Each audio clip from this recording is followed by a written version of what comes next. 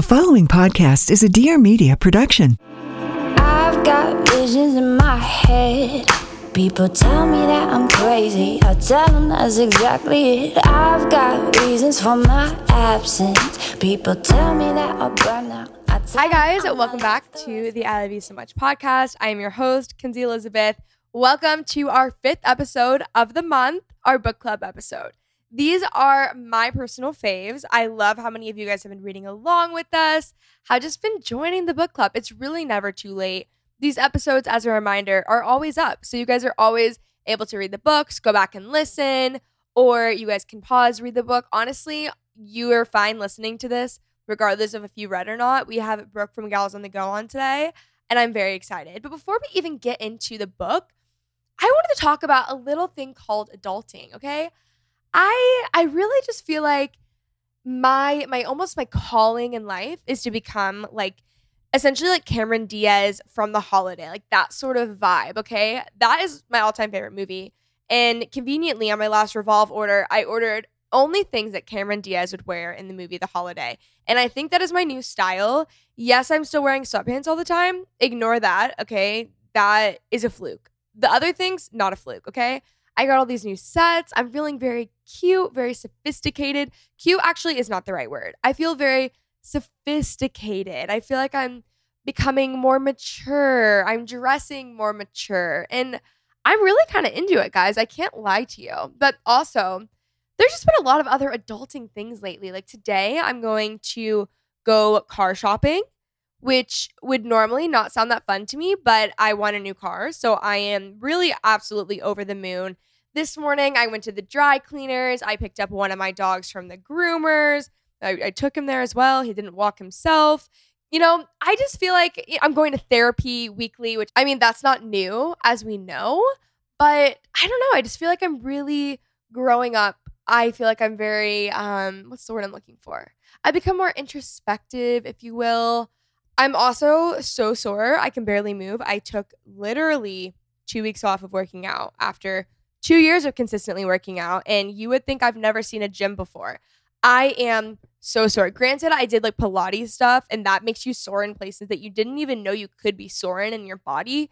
Slash places you didn't even know existed. Like even laying in bed, guys, this morning when I was trying to sit up, it is so painful. I'm not proud, okay? I'm also drinking kombucha. I mean, maybe these are things in my daily life. But now that I've decided that I am changing my style to Cameron Diaz from The Holiday, and I've officially made this decision, I also want to say 'tis the season, okay? My Christmas tree is going up. Let's see. This goes up Monday the 26th. My Christmas tree will be up in a week, okay? Happy Halloween to all of you guys. If any of you give me hate and decide to be the Grinch, I just want to remind you that 2020 has been quite the year, and we all deserve some extended periods of joy in our lives this year. Does my tree always go up before Thanksgiving and normally the first week of November, mostly on November 1st? Regardless, yes, it does, okay? But this year, I'm just anticipating getting absolutely no hate for this because I just feel as though it's really important, and Christmas time is the best time of the year. It is just the coziest time. Nothing makes me happier than the holiday season. I'm already working on gift guides, guys. Just lay off, okay? Anyways, getting into some good old housekeeping that I'm sure you guys love listening to. First things first, I just completed another vlog week, so there are 5 new vlogs up on my YouTube channel, youtube.com/Kinsey Elizabeth. If any of you guys are interested in coming along with me car shopping, check it out because I'm vlogging that experience. Also, we have a newsletter. It's super fun. I share all my favorite reads, listens, follows, products, books, all of that stuff, guys. It's all in that newsletter that you get once a week. I don't spam your inbox. It's super fun. Trust me. I actually am thinking about doing gift guides that way this year because I don't have a I almost said I don't have a vlog. I do have a vlog. I don't have a blog. So I feel like a newsletter might even be better for that. And maybe I could do them weekly or something. You guys let me know what you want, okay? Also, subscribe to this podcast. Leave a nice rating, a nice review. Podcast reviews are what I imagine hell to be. So if we can get some positivity in there, I would really appreciate it. Last thing, text this podcast to a friend, guys, okay? If you like it, send it to a friend. Have listening parties. Is that even a thing with the podcast? I really don't know. Another thing, this is actually the last thing. For our next book club, if you guys are not aware with how these are structured, basically we choose one book to read as a community a month, and then we read alongside with another guest. So this month, we read The Vanishing Half by Britt Bennett with Brooke from Gals on the Go, who's a great friend of mine. We've been friends for, I want to say 8 years now, since we were like 16 years old, I want to say. Yeah, and we're 23 now. So we have been friends for quite some time. I love her. We talk all the time, and we've done so many trips together. You guys have seen all of our stuff, I'm sure. If you follow either of us, maybe you guys have seen us together. The first month that we read with one of my hometown best friends, Sav, we read Midnight Sun, which is Twilight from Edward's perspective. Second month, we read with Maddie from OK Sis, The Comeback. That one was really good. This month, you guys already know. Next month, I need you guys to head on over to our Instagram, the ILYSM podcast, and comment on our Instagram who we should read with and what we should read. And then I will be announcing it in our next podcast and on the Instagram. So be sure to follow over there and join the Facebook group, because that's really where we're having conversations about this book. And I just have a lot to say. So anyways, without further ado, I hope you guys enjoy this episode. Little adulting, little book club. That's another thing, guys. I'm literally about to record a book club podcast. My favorite nights that I can do an entire podcast episode on my night routine, but I will go on an evening walk. I'll grab a nice drink, which is like Health Aid kombucha typically, or a recess drink, which I've been loving those so freaking much. They're hemp drinks. They really calm me down. I share on Instagram. I have a discount code too on Instagram, but it's just the best.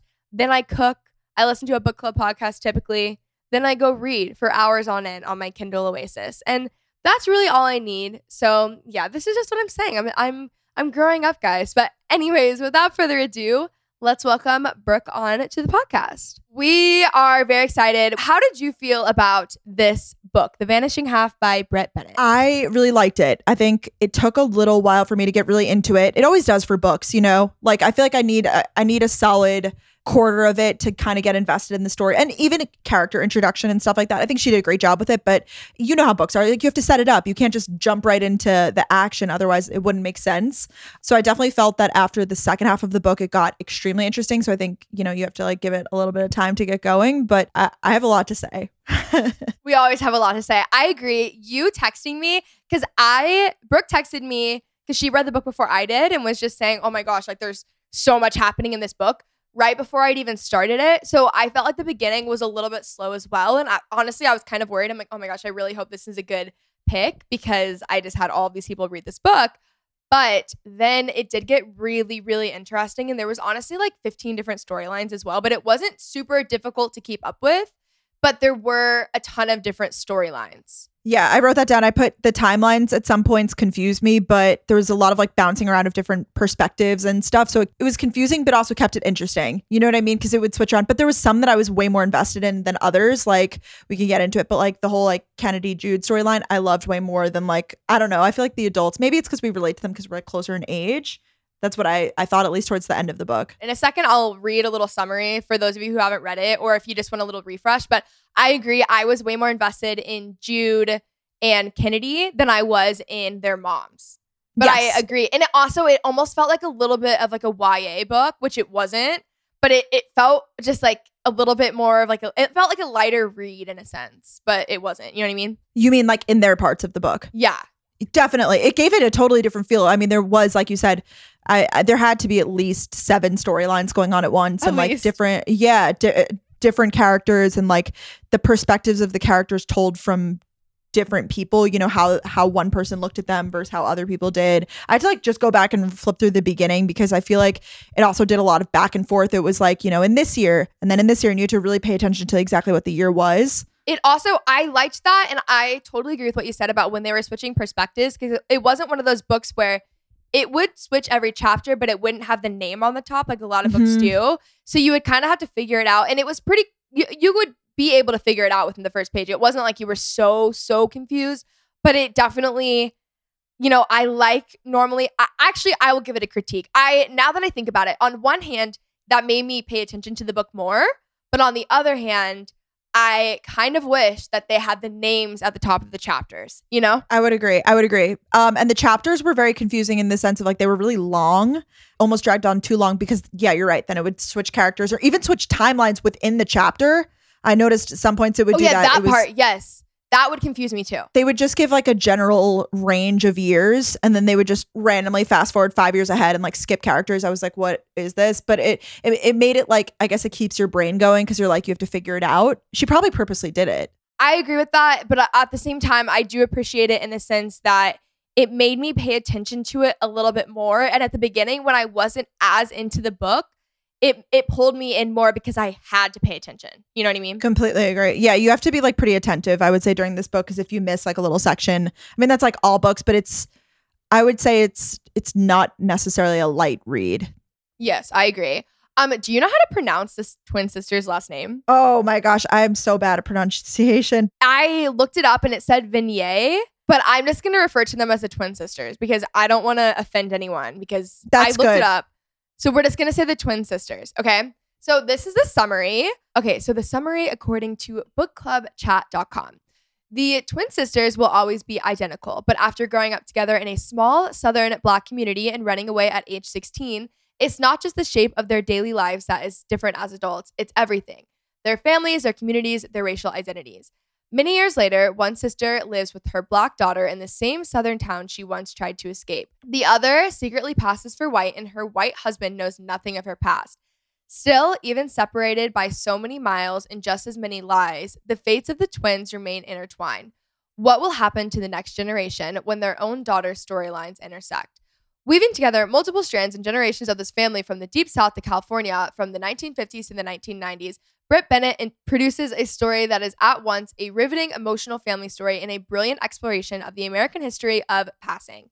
Looking well beyond issues of race, The Vanishing Half considers the lasting influence of the past as it shapes a person's decisions, desires, and expectations, and explores some of the multitude reasons and realms in which people often feel pulled to live as something other than their origins. That was a really good summary, actually, of the book. As someone who just completed the book, I would say that's it. Do you read the summary before you read the book? I'm a really big Goodreads person, so I have a list of book like to be read, but I'll read like the bios and stuff before I read. Do you just pick it based off like cover? Not really based off cover. I'm a recommendation person. I think if I'm like book shopping in person, I haven't done that in a while, but I will like read the like little fold on the inside. I also go by like popular books. I'm like bad like that. No, I'll do the same. A lot of them are recommended.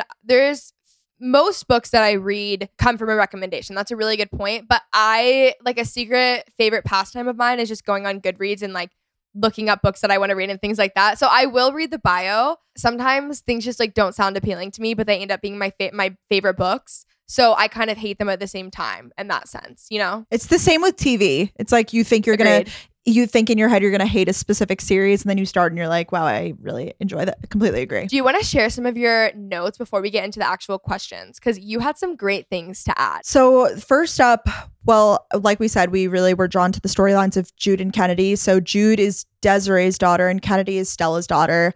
And the whole beginning of the book, it's really interesting because they are so close. And then all of a sudden, Stella takes off, literally doesn't say anything and just leaves her sister in the dust, essentially. They get these jobs. They both work together at one point, but then Stella left. I think she got fired from her other job. She falls in love with her boss. But then she gets this job, yes, where she works at a law firm and she got hired because she had really good penmanship, I remember.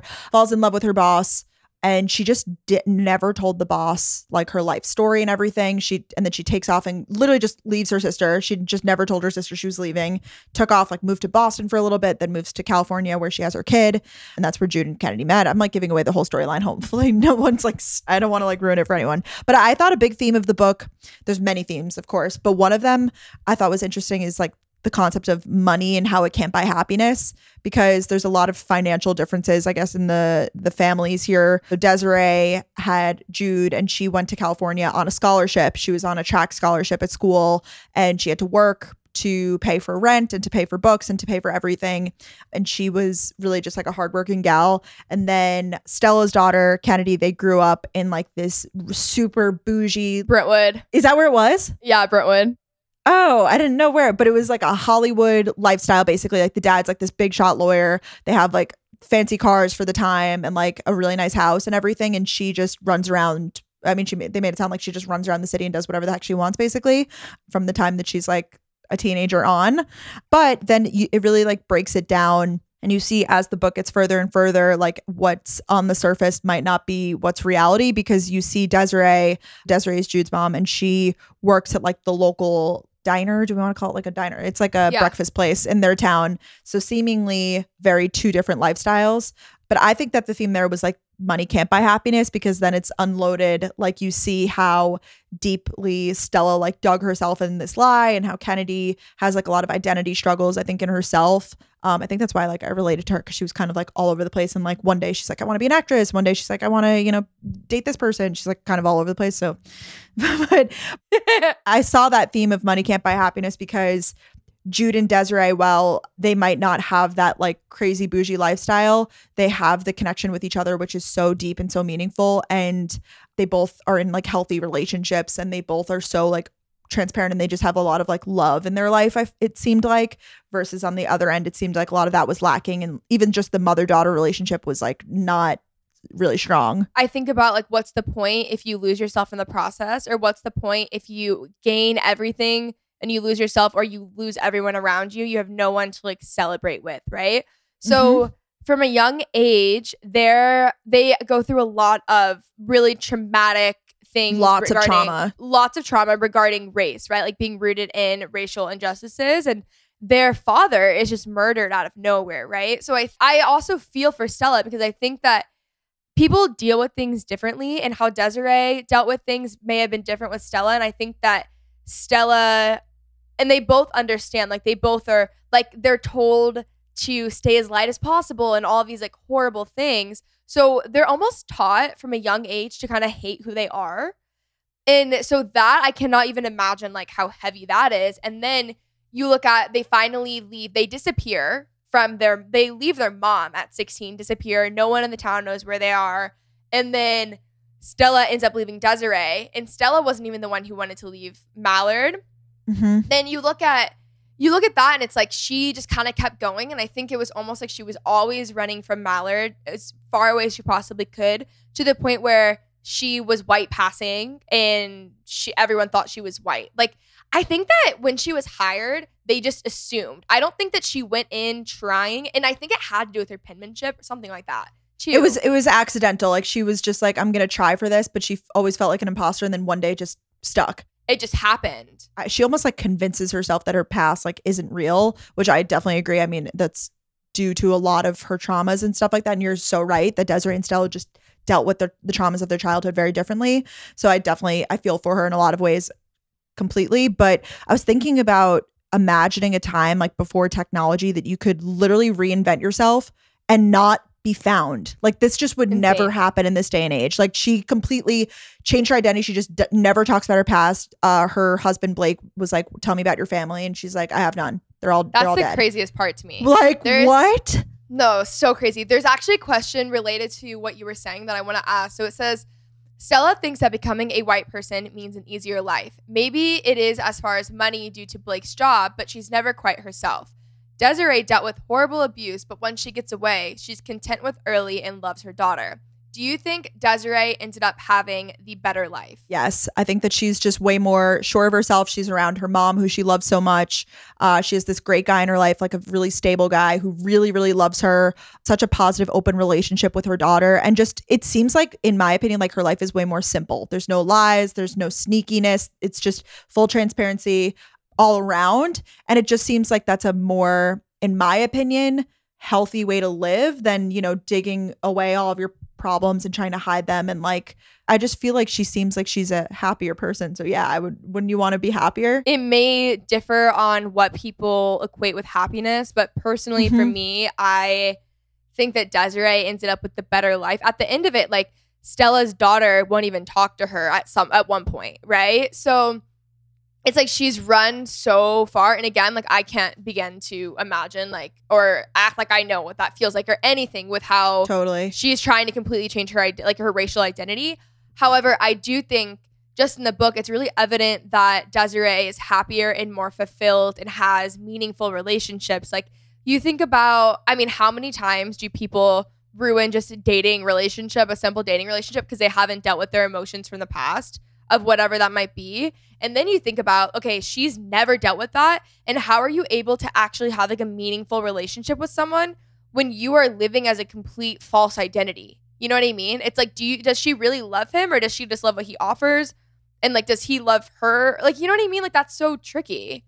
There's no way he could truly love her because he doesn't even know who she is. You know, she like morphed her whole life. I do believe that she really truly loves him. I definitely believe that. And I believe that he loves this version of her. But I wonder if there was like a sequel or something like that and like the truth ever was revealed. I was hoping that they were going to go in that direction in the book, but I feel like it would have covered a little bit too much. What do you think?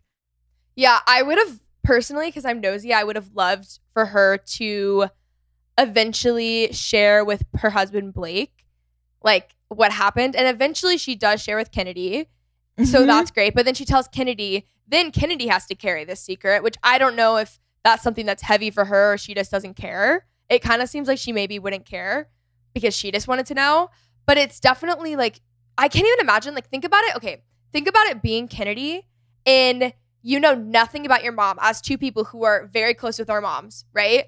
You know nothing about your mom, and then someone shows up. We'll get into this. I'll ask questions more in a chronological way. I cannot even imagine like how that has to feel as a child when like essentially your mom has lied to you your entire life. It showed kind of almost from the beginning that they had a bit of a broken relationship, and it was broken because the trust was never fully there because there was no real transparency, or so it felt. And once again, completely agree with you, Kenzie. Like, I can't imagine to feel these ways or whatever it is, because I truly can't imagine what these situations are like. So I think it's interesting to read about stories and things like that I have never experienced, because I think it opens your eyes to many new things. Yeah, I totally agree. I think this is a really good read, especially for 2020. Okay, the next question. This story starts off with Desiree returning home to Mallard, Louisiana, after running away at age 16 with her twin sister Stella. In many ways, the town is another character to the story. Let's talk about this and the impact of the town on both the twins and Desiree's daughter, Jude. Also, I want to say Desiree and Stella's father is murdered by white men in a horrific crime that sees no justice.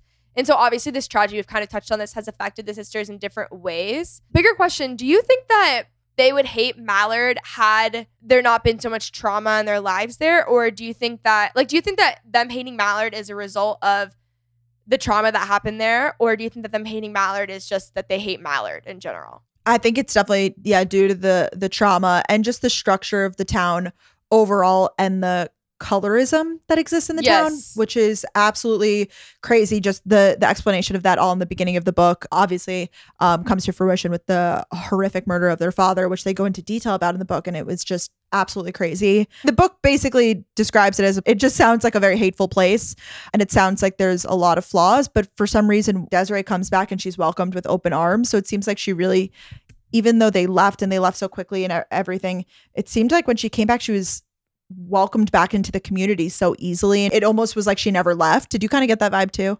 Yes. And maybe it's that small town feel, because Mallard is technically, at some point, it was never even recognized as its own town because it was so small. So that was interesting. It was just more, they were explaining it almost as like a village or just a community of people. So it was interesting too, because I'm like, I wonder if Mallard is one of those places that we would actually hate, or if it's just associated as the reader hates it and thinks it's this awful place because of what happened to them. Because later when she goes back, Desiree it does feel like welcome back with open arms, but ultimately she does end up leaving. So I think that what happened there was enough for them to really need to get out, but she ended up having to ironically like escape back to Mallard because she was leaving an abusive marriage. So at the same time, it ends up being this kind of safe place for her, because then she meets Early, and Early ends up being her next partner, who she had seen when she was like, I believe really young, before 16 or something. 16. Yeah. I think it was the summer before they escaped.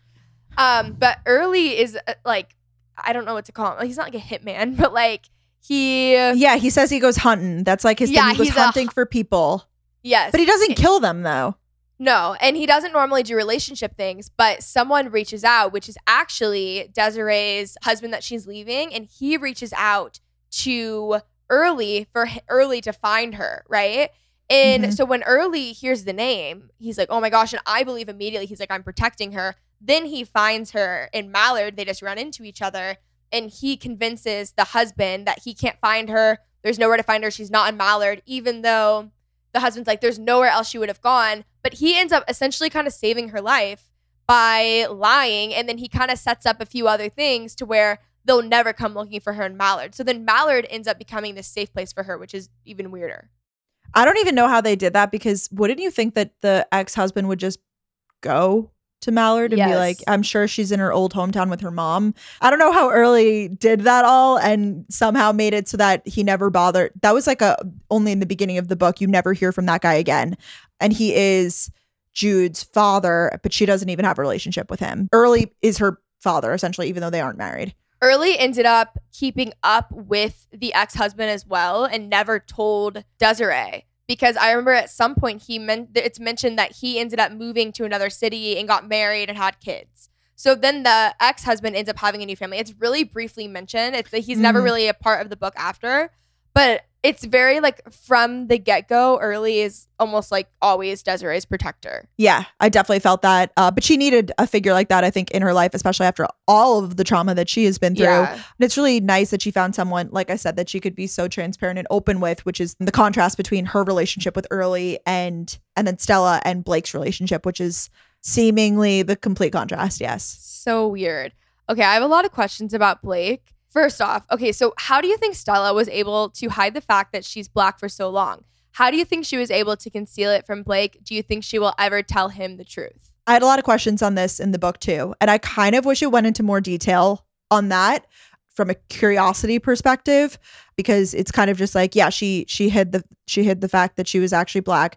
I would have loved a little more detail there of, what does that exactly entail? I think you already hit on it though when you said, that's the world before social media and like the internet, right? So there's no trace online of like who she was before, because it's before those times. So if you're going to like if you're already someone who could like pass for white, right? And you're going to completely change your entire identity and say your family died and all this stuff and just kind of like almost like study what she thinks like the white woman is, right? Mm-hmm. I've read that at one point. She said she watched all of the like soap operas or whatever it was. Yeah.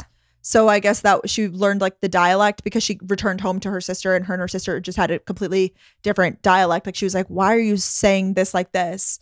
Desiree was asking Stella, and Stella was like, I picked up an entire like new way of speaking and everything. Like I taught myself, which I thought was all really interesting. But I would have liked even a little more. I totally agree. Before social media, you could hide literally everything in your life, which is so wild. Like she could just say, yeah, I'm from this town, and he would never think to do any sort of research to confirm that fact. I don't even know how you would do that, but he just married someone that he met and just didn't know about her life prior, I guess. Also, like it kind of paints Blake out in this light of like he doesn't really care. But at the same time, if someone tells you this, you're not going to press. But he was her boss. He was older than her. It's mentioned. He's very wealthy. So at the same time, he could be one of those men where, her whole life immediately revolves around him. She doesn't have anyone else. And that can appeal in like really unhealthy relationships. Not that we were even told that their marriage was unhealthy or anything like that. I just seemed like so secretive. Like that's just so bizarre. I can't imagine not telling your life partner such a big thing about you, but also I can't imagine feeling like I would need to do that. And that is what is like so heartbreaking, that she lives with that every day. And it's interesting to see how Desiree handled things versus how Stella handled things. Yeah, their relationship, it didn't seem like it was the best, but it also didn't seem like it was the worst. He really wanted her to have her life revolve around him. So I think he was willing, like whatever, she was willing to move to Boston and be his secretary. And like literally her whole world was him. She had no friends or whatever. And even when they moved to LA, she barely had friends. And when she started to make friends, he had problems with that. When she started to go to night classes and she wanted to study to become a professor. You're so right. He had problems with that. He was like, you can't be a wife and like a partner then. And she was like, why can't I do both? I sit around and do nothing all day. Indicators that it was unhealthy. I guess there was never any outright. No, it's clear that it's unhealthy. I totally forgot about these very vital points in the book. No, it's clear that it was an unhealthy thing, but I think that that's why they almost like worked well together in his eyes. In the beginning, she was okay to be that person. And then, I mean, I would imagine you'd get bored after like year one, but I guess she had a kid to take care of. But then as her daughter got older and they had a more strained relationship, she didn't have as much to give in that sense. So she started to do her own thing. That's just what he pictured though of his life. And they kind of went into it a little bit that he had a fiance before. He wanted someone who's like attractive to be his secretary. Do you remember that? Like they're like, oh, he'll love you because like you're young and pretty and stuff. It's like, well, that would just never fly in a world like today. Okay, moving on to Jude and Kennedy, our favorite part of the book. So yes. Jude is Desiree's daughter and Kennedy is Stella's daughter. So when Desiree goes back to Mallard, she already has Jude. So Jude ends up being raised in Mallard. Okay. Jude is bullied in Mallard and they tore down her confidence. But she gets a scholarship to UCLA and she eventually flourishes. Let's talk about Jude's character development in the story. Reese, who she meets, like this is like her long-term boyfriend in the book that she meets at this like the first night of the party, and you could even see her confidence when she first meets him. Like he called her over, I think, and she was like really like shy and reserved, and they even have a lot of conversations about that, like why are you that way, and like why, you know, and you definitely see her confidence build because she's thriving. She's like a track star, superstar, scholar. She's like decides to go to med school. I mean, you could tell she definitely like had it together in high school and everything too. Obviously, she was like a super hardworking girl, even though she went through so much hardship, bullying and hate she went through due to the way she looks, which I can't imagine. That is absolutely horrible. But I think that the move to LA like changed her life, truly. With Jude, so they were always told to marry like, quote, light-skinned men. That's what they were told to do. Desiree didn't do that. And so Jude was like really not accepted. Like that's the first thing her grandmother either says or thinks. Like, yes, she's upset about that. And it's so absolutely bizarre, but like not even shocking, unfortunately. And so Jude is put through so much in Mallard because she's what they deem as like unacceptable or not as worthy or whatever that might be. And so she has all of that. And then her confidence is so torn and she's kind of going through the whole Mallard thing, which her mother and her aunt would have gone through, right? So she gets the scholarship to UCLA and she really flourishes. And then she meets Reese, the love of her life. Okay, let's talk about their romance and how they bond through their traumatic past. So Reese was transgender. I said was because it's like 1950s, as if like these characters were real human beings and have like passed away since. That's what it feels like. I don't even remember how they originally met, actually. I'm blanking. Do you remember? Were at a party. Yeah, they were at like a small party. And she says that she like noticed him because he was like really handsome or whatever. And I think he called her over. I remember there was a part where like offered her a drink or something like that. So they met at basically like her first night out. But he didn't go to school there. It was like through a mutual friend. She didn't really hang out with like other students. It seemed like all of her friends were kind of like just LA people. He's a few years older. Reese was. It was so interesting hearing like his journey because I think he originally starts in like El Paso or something. Like he's like 7 hours away, like literally so far away from me in Texas. But he ends up on his way to LA, which just doesn't make sense because geographically it makes no sense. He ends up in Plano at one point, and that's one town over from like my hometown, McKinney. Like I literally will go to Plano today. But he goes to Plano, and I don't remember exactly what it was, but it was for something positive regarding transgender like transformation of some sort. I believe it was something positive. I could be blanking. Which would make sense to go to like Plano for that rather than South Texas. But anyways, he ends up moving to LA. And then I feel like at that point where Jude went from having not even enough confidence for herself, she ends up moving to LA, gains all this confidence, really flourishes. And then that's like kind of Reese almost like benefits from that overflow in her life because they end up really bonding, really understanding like each other. Like Jude is just like so caring. Like she ends up actually, she doesn't even want to. She ends up getting a job to support him because the surgery was like $3,000 and especially at that time, so expensive. So she's just very selfless. Like they really just truly want the best for each other, I think. Yeah. And they really want a similar theme here. They had like such an open relationship with each other and both sharing their past with each other. And I think that's why they had such a solid relationship. It seems like a big theme in this book is like trust and like openness too.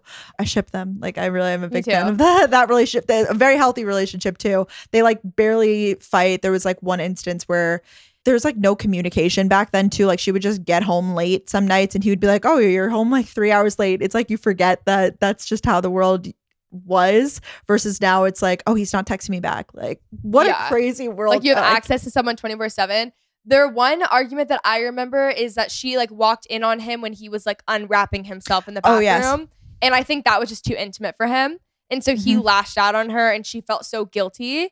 But they ended up being fine. And then she ends up going to med school because she's brilliant. And he moves with her, which you find out later on in the book. So I thought that was really cool and just really supportive. I also love how Desiree, the mom, loves their relationship too. And like, she's a huge supporter of it.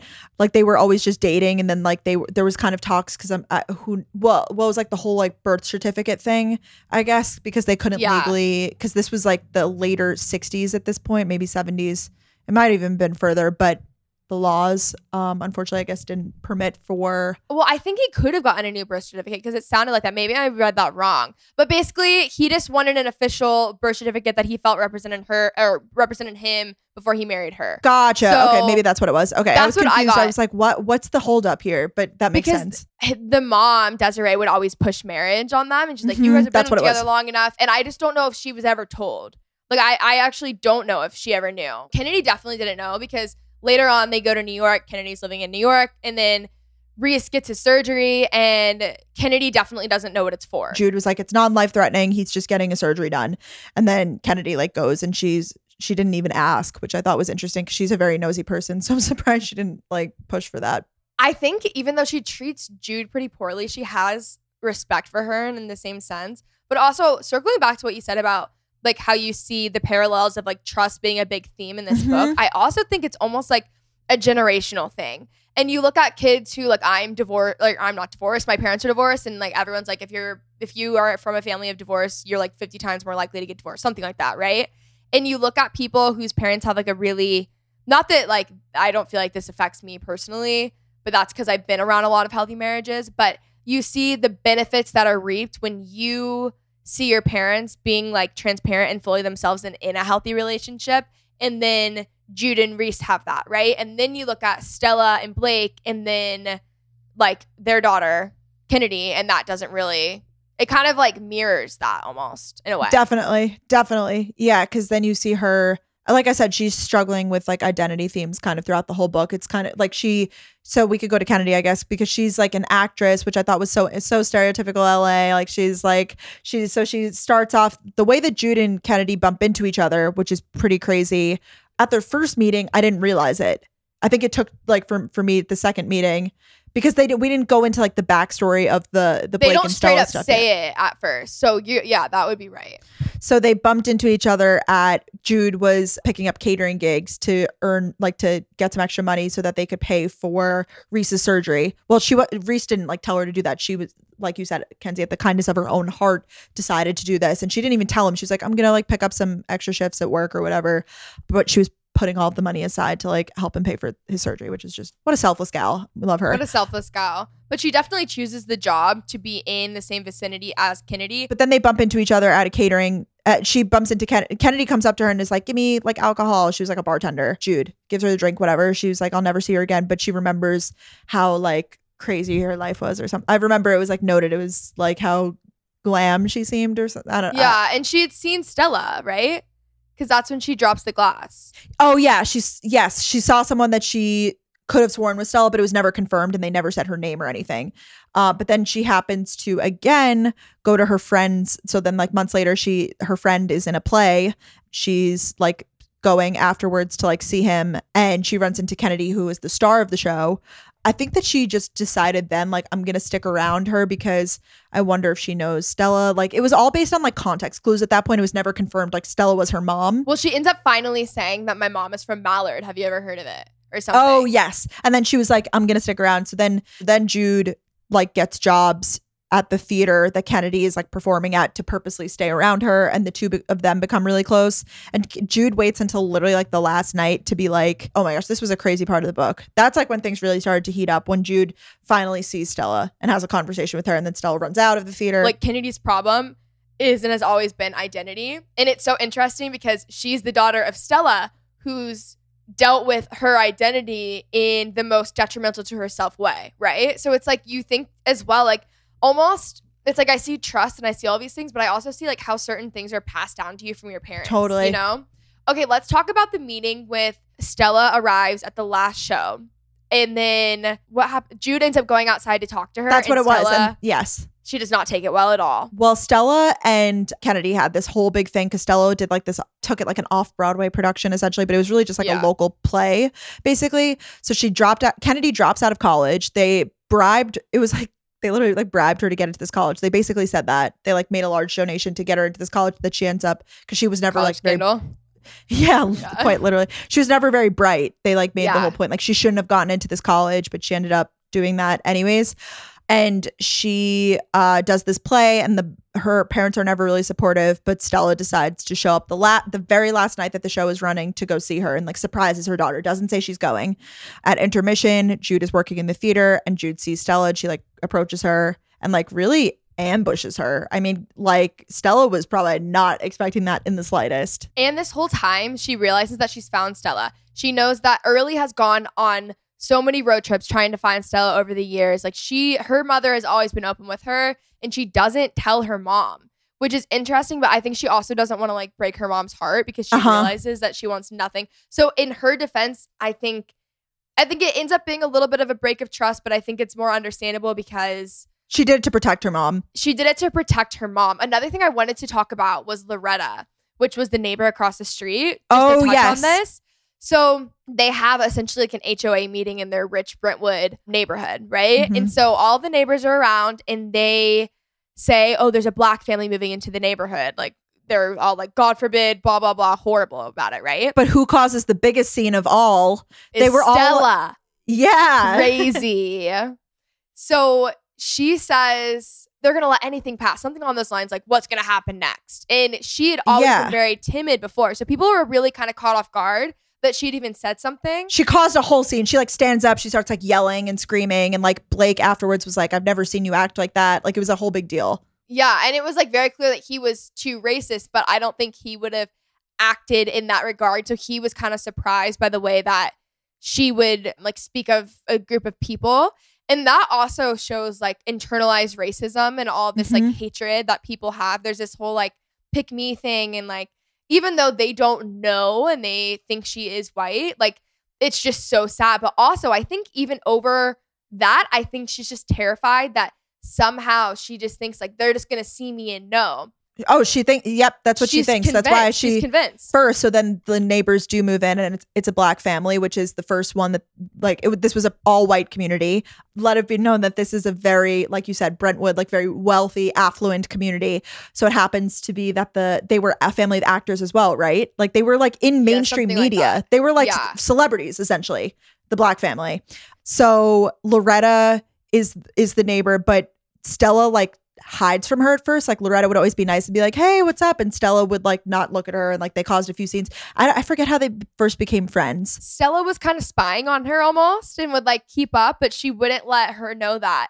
They end up becoming friends somehow, and they spend a lot of time together. Loretta reminds Stella of Desiree. So she finds a lot of comfort in the friendship, and she hates to admit it. She's lying to her husband. She's sneaking around when he's off at work, hanging out with her. And then finally, I think it was on Christmas or around Christmas. It was at their party. It was at their party that one of the neighbors brought it up and said, hey, I've heard it's funny, like you were so anti this family moving in because of racism, and now you're spending all of this time with them. Like, what's up? And Blake, the husband, was like completely caught off guard. He was like, I thought that you hated them. I thought you had something against this woman. Like, whatever it was, it caused a whole blow up. She like left the party. Neighborhood turned hateful on their house. They started like vandalizing their house, Loretta's family's home. They would like throw rocks at it, right? They kicked them out of the neighborhood essentially. Like they ended up having to move by force. It was like dangerous. One of the child was like playing in the room, and they threw a brick or something through the window, and like thank gosh the child was okay, but it was like a whole big scene. They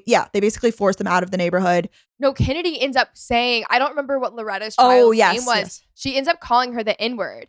And at first, like Stella shows a little bit of embarrassment and like she feels bad, but then she's just like kind of nurturing to Kennedy, which was like so interesting. And you see at the same time that like what the point with Loretta that I see is that it doesn't matter how far Stella runs, like your home never really leaves you. So she wants the comfort of Loretta. And then because that reminds her of her sister, whether she thinks she wants to be with her sister or not. And so that was really interesting. And then finally, Loretta is done with her. But do you think, had their friendship not ended so abruptly, do you think she would have ever told Loretta the truth? There was a little indication there that she was like, I wish I could tell her the truth, whatever. I think we all know how that would have ended and how that would have immediately blown up her life. And like I said, I think that would just be such an interesting storyline, her confessing to Blake, or even just people in the community finding out, because I think that would just be a whole nother, we could write a whole nother book on that. I wonder if she's considering a sequel. But I do think that she said Loretta was the first true friend she's had since she left her sister. Like, how sad is that? She went 15 years without having a true friend or whatever it was, something ridiculous. Mind blown by that. Like, so she really is just living this life that is completely surrounded by this man and based on nothing. Stella really actually is a victim in this book, right? Like, she may have dealt with it in a way where you're like, oh, why are you running from yourself? Whatever. But like, also it's easy to say that when you don't understand, right? So Stella is the victim, Desiree and Stella. Like, they're victims in this book. Like, Stella has been pushed to live this life and she's just kind of trying to stay afloat. So she's created this whole false identity for herself. She tells Jude to leave her alone. Kennedy finally goes to her mom and is like, this girl said this about you. And she basically is like, you know, people know that we're wealthy. She's just trying to get money out of us. Like, ignore her. And then a few years later, Kennedy ends up moving to New York. And then Stella ends up going to New York for Reese's surgery. And they meet up and she gives her, this is when she gives her the picture, right, of their moms at their father's funeral. Yeah, I think it's their moms and the grandma. And she was like, that's your mom and that's my mom, whatever. And I think Kenny believed it all along. It gets a little hard when she brought it up to her mom and her mom would deny it. So she'd be like, I half believe it. But then they rekindle their friendship in a way that they really get it going again. Oh, and at this point, Kennedy is dating a black man. That was like a whole storyline too, because she was living in New York, dating him, whatever. And he made comments like, I didn't know you had other black friends, because she brought, basically Kennedy introduced her boyfriend to Jude and to Reese, like, while they were all in town after that, they like all met up.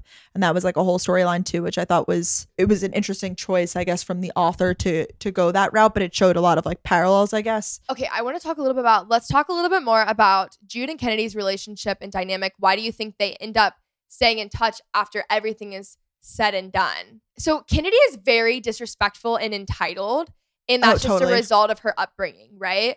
So, but what's interesting is she doesn't really seem to care about anyone with, even though like they're not talking every day, I just get this sense of respect that Kennedy has for Jude, whether she wants to admit it or not. And there's some draw there.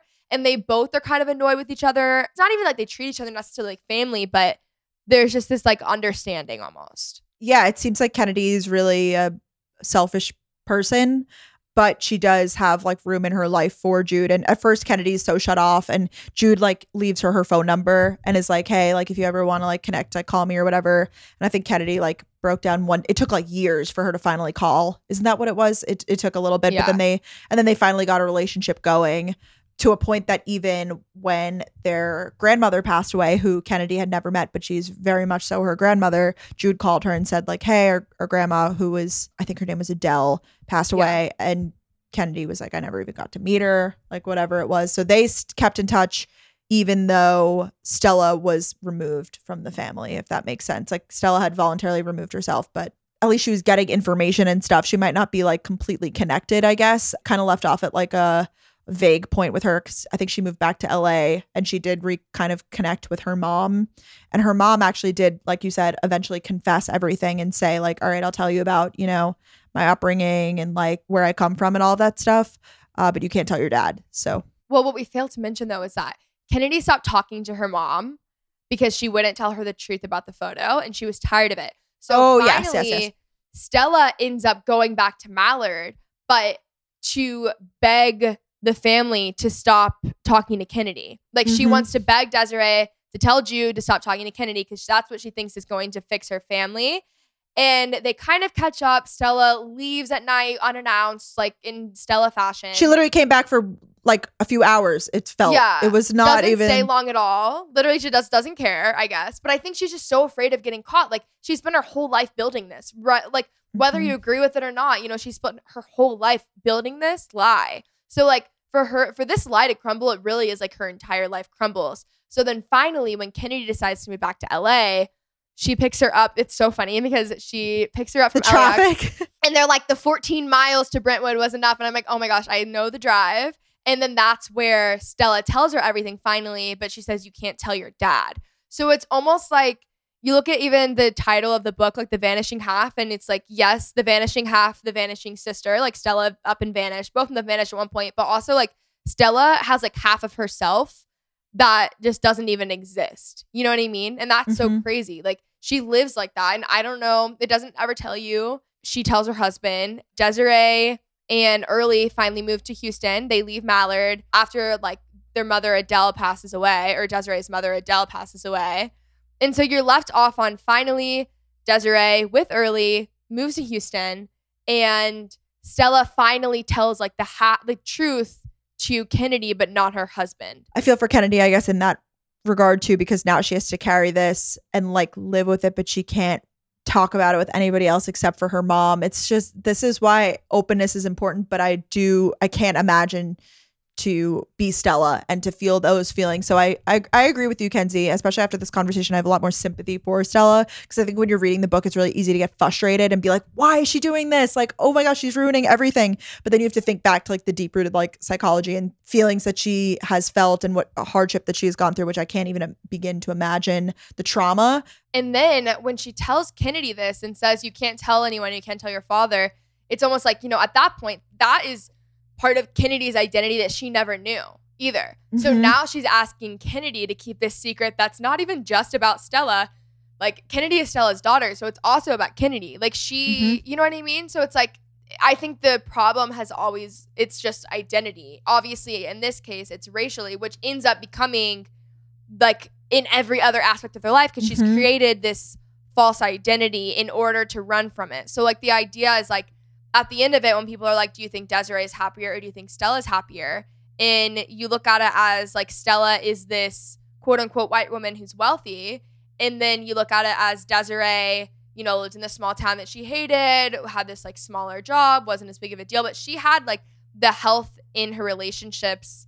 At the end of the day, Stella was really left isolated, So it's like, if I'm going to choose to be either one of them, I would choose Desiree. But Same. I also think that Stella is really a victim of racism in this case, and that she didn't run because she wanted to. Like, she ran because people were treating her this way. Her father was murdered, like all of these things, and that's what she chose. So I have a lot of sympathy for Stella. Not that I could ever understand what she's going through, but I recognize I can never understand that, Completely. I completely agree. I recognize I can never understand how to process those things.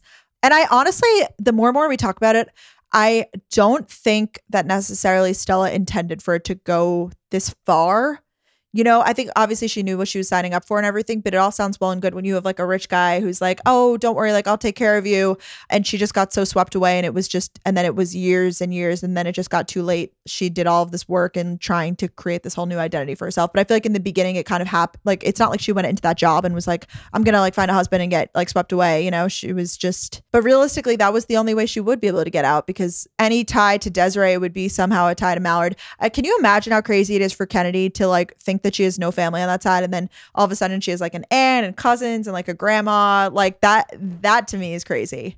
No, it's so crazy. And even in the sense of like, she's not really able to have like the relationships with them that she would anyways. I don't know. Okay, last question. If you could change or critique the ending in any sort of way, like what is one thing that you would change or one thing that you would want to know? Said it. I want Blake to know the truth. I want that whole storyline. Stella planned a whole trip and went to Mallard while Blake was away too. And yeah, I guess technology wasn't a piece there or anything yet, but I feel like that could have been a situation where she could have been caught. Don't you feel like that too? If it was like receipts or whatever it was, like why were you traveling? Where'd you go? So I feel like there's potential there. What do you think? I think I would have loved to see like Stella and Desiree like actually rebuild a relationship, especially after their mom dies. Because it's like normally death will bring people together or it'll drive people apart. It does one of the two, right? So I wish that I would have been able to see them have the relationship, because I know that Desiree really, really wanted it. And I don't think that I think Stella has love for Desiree, but she has unfortunately loved herself in her new identity. And like, honestly, the idea of this life she could have that really happened by chance. It was like one small decision at a time that led to this whole big lie. And she loved that more than she cared about Desiree, which like I feel like Desiree was always like, when you're twins especially, it's like we're a package deal. This is like, we're, you know what I mean? Like you're so close.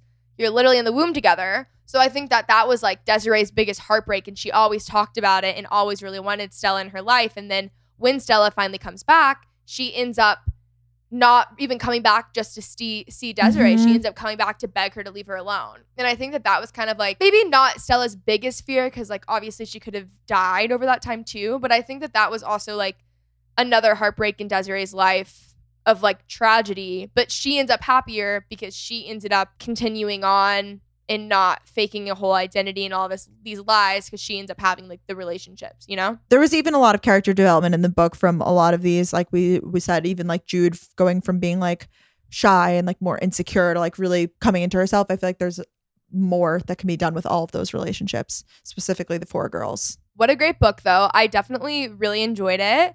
I would recommend. Anyways, Brooke, thank you for being our guest for the month. Oh my gosh. Loved reading along with you. Me too. It was so fun, right? Yeah, I am a huge fan of this book club idea. I think it's great that you're doing it. Don't you feel very mature? I do. I feel like it gets you to not only read, which is so great, and like it's nice to kind of be accountable for reading something, because otherwise like I feel like books just sit on your nightstand and you're like, yeah, I'll read it. But this, it's like I have a timeline that I have to read it by, and it gets you talking about it, like socializing right now. I know. So fun. Okay, so where can they find you? I'm at Brooke Miccio, Miccio is the last name. Instagram, Twitter, TikTok. My vlogs are same name, Brooke Miccio, and I have a podcast too with my friend Danielle, Gals on the Go, every Wednesday. We do new episodes. All right, I hope you guys enjoyed this episode. If you guys did, let me know by subscribing and giving a nice rating and review. I love you guys so much. Stay tuned for our next book club pick. I hope you guys have been really enjoying these. I'll have Brooke's info down below in the show notes. I love you guys so much, and I will talk to you guys on Thursday.